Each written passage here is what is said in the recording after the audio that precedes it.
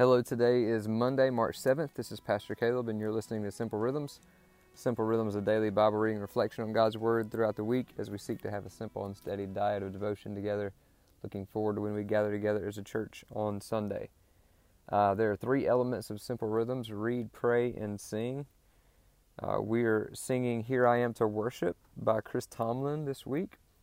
It just talks about the light of the world coming down into darkness. That's the first line of the song. We know that's Jesus, the light of the world, who'd come down into darkness. And in the Old Covenant, we see part of what we're reading this week is the lamps that are in the Holy of Holies being a light, and it signified the presence of God in the Holy of Holies in the temple. And now in the New Covenant, Jesus being the new temple and the new light, the new presence of God with us, has come down into the darkness of the world. And now that we are His church, we are to be the light of the world as He has went back into heaven. So that's just a great song there, connecting Leviticus with our role now as Christians in the church. The other elements of Simple Rhythms are reading and praying. And today we're going to read Leviticus chapter 23, and we're going to pray that we would honor the Lord with our calendars, that we would love the Lord our God with all our heart, soul, mind, strength, and calendars. And so Leviticus 23 is where God establishes with the people of Israel that they are to remember God's grace to them by having certain feasts and certain days that they celebrate all throughout the year. Now, one of these is on a weekly basis. That's the Sabbath. And then the others are on an annual basis. And so let's just kind of talk about these and talk about what they were, and then how we relate these principles now to New Covenant thought.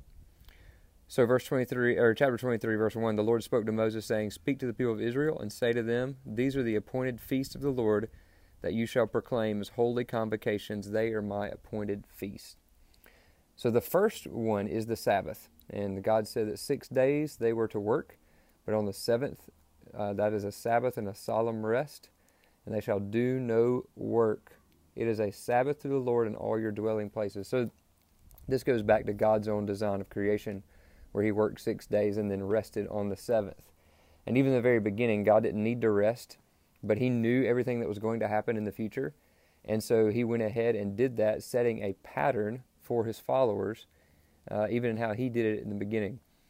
In the Sabbath in the Old Covenant, the people worked and labored 6 days, longing for rest on the Sabbath. In the New Covenant, our week has changed. We no longer observe the Sabbath. The book of Colossians says that we are not to observe Sabbaths anymore.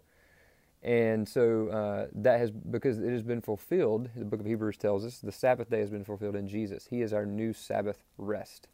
So in Leviticus, they are to come and offer sacrifices in faith, and then they are to rest. And that shows that we are to rest in the grace of Jesus and offer ourselves as a living sacrifice.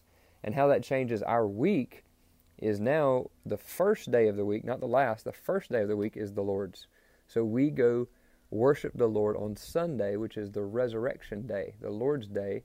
I don't believe it's become a Sabbath where we can't work on it, but it's the day in which the church gathers to worship, because it's the inauguration of the new creation. So we come and worship on the Lord's day, and that propels us out to the rest of the week. So in the Old Covenant, the pattern was, longing all week, looking toward rest. The New Covenant pattern is celebrate on the first day of the week, and that propels you to like God giving you wings like eagles that was prophesied, to be able to live life, resurrection life, the rest of the week. So that's the Sabbath. They had that command that they were to honor, and that's how it was fulfilled in the New Testament. Then they had the Passover. So the Passover, the first month of the 14th day of the month at twilight, they were to observe the Passover. And this was also accompanied with the Feast of the Unleavened Bread. And this is remembering how God saved them out of Egypt through providing a lamb in the place of their firstborn son, and brought judgment on all those who didn't trust in that promise, which was the Egyptians. And this is portrayed, this is what they were to observe in the Old Covenant, and this is portrayed in fulfillment of Jesus. Jesus, he took his Last Supper on the Passover, during the Passover meal, showing that he was the fulfillment of it. He is now the new lamb that if you trust in him and place the blood over the doorpost of your heart, God's judgment will pass over you like God's judgment passed over the firstborn son in Egypt. So they were to remember that every year. And so for us, if the Lord's Day is the new Sabbath for us, then the Lord's Supper is the new Passover meal for us.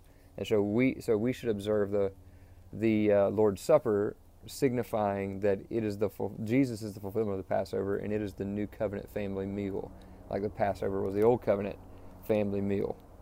The next is the Feast of First Fruits. So one of the things that God promised in the new promised land they were going to inherit was that they would be plentiful in their bounty, in their harvest. But when they did take their harvest, they were to have a feast unto the Lord, to remember that he was the one that gave it to them, and they were to offer sacrifices, being thankful for their harvest, and give him the first fruits. And so this shows that they recognize that he is the one that gave it to them. This shows that they recognize that none of it is theirs, that they are stewards of it, that they are to live in faith, knowing that he will provide, even though they give him a good portion.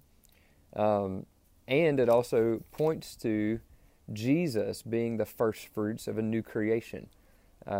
So just as they gave the first fruits of their harvest in the Old Covenant, Jesus is the first being resurrected from the dead, and he is the first fruits of all those who will be resurrected from the dead.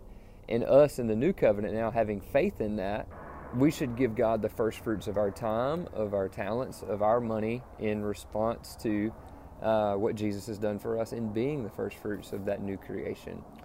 And so we don't have a feast that's set up just like they did every year, but the principle still remains. And then they had the Feast of Weeks.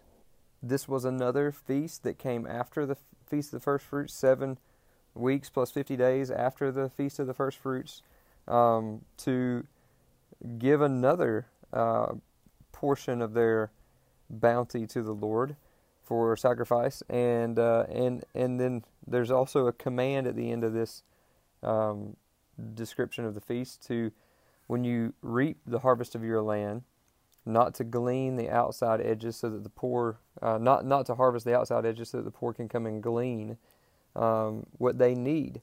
And so there's this again honoring of all that God had given them, recognizing their stewards, recognizing that He is the one that provide, and in response giving charity to those who are in need.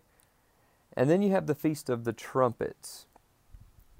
And there's not much spoken of the Feast of the Trumpets, but the trumpets throughout the whole story of the Old Testament and the imagery in the New Testament show symbolization of the day of the Lord, the day that the Lord will return. He'll return with a loud trumpet. And then the trumpet is an instrument that's always used to declare victory and to declare freedom for the captive. And so this is kind of a feast that seemingly symbolizes the freedom that they have in having Yahweh as their God, and the freedom that He will continue to provide as long as they are faithful to Him.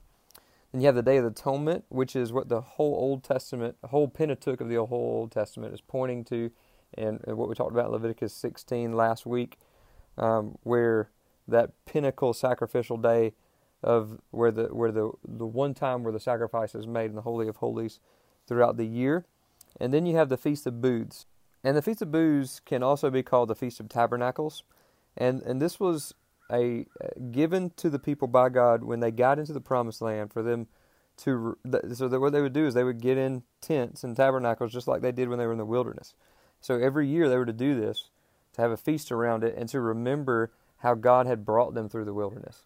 And this is the ending of this section says that all native Israelites shall dwell in booths during this feast, and that your generations may know that I made the people of Israel dwell in booths when I brought them out of the land of Egypt. I am the Lord your God. And so they did this to remember how God was faithful to them in the wilderness, and how God had rescued them out of slavery by His grace in Egypt. And so they did all these things in faith, knowing that God was the one that gave them a harvest. God was the one that gave them atonement on the Day of Atonement. God was the one who's going to liberate them from their captivity on the Feast of Trumpets. God is the one who saved them out of Egypt and helped them through the wilderness and the Feast of Booths. He's the one that provided the Passover lamb at the Passover. He's the one who provides their rest at the Sabbath. And so they do all these things in faith, not doing all these things trying to earn their favor with God, but in faith that He will provide, in faith that He has rescued them, in faith that He's going to provide atonement, in faith that He is their liberator. And so they offer up their calendar and their resources to declare, we believe God is actually dwelling in the Holy of Holies. We believe that these sacrifices actually cover our sins. And we believe that He is who He says He is and will do what He says He will do, and that dwelling with Him in the Promised Land is the greatest gift we could ever have, that points to our ultimate dwelling in the heavenly Promised Land with Him forever. And it's by that faith that they are justified, in the same way that it's by our faith in Jesus that we are justified. And out of that faith, they observe all these feasts throughout the year. And so it shows like God is serious about time. He is serious about your calendar. And so as New Covenant Christians, we're not called to observe the Feast of First Fruits or the Feast of Booths or the Feast of Weeks, but we are called to observe the Lord's Day every week, every Sunday. And that should for the most part be in worship with the covenant community that you're a member of. When you're out of town, you should still go to church on the Lord's Day and worship with God's people, because it's still the Lord's Day, even if you're on vacation, because God's serious about your calendar. This means that you should not fill your calendar with things that hinder you from being able to serve in church and have time with your family, and you should balance it well for the glory of God, and that you should fill it up with the first fruits of what God wants you to do before you fill it up with other things. There's a lot of principles here for being faithful to God with your time, to offer your time as a living sacrifice to God. And I think we're prone to neglect either time or money in our sacrifice to God. We can be a generous giver, but then we don't give our time as much as we give our money. Or we can be all about going to church, all about serving in church, but we may not be a sacrificial giver. And God is serious about both. And ultimately it stems from a heart of faith and love, not legalism, but a heart of faith and love should propel us to obedience and sacrifice with our time and with our money. And this chapter 23 shows that God was serious about the people's calendar in the observations He set up in the Old Covenant. He's serious about it in the New Covenant with our worship on the Lord's Day, our personal and family devotions, and making sure that we steward our calendars well and give Him the best of it for His glory in our lives. This has been Pastor Caleb, and you've been listening to Simple Rhythms.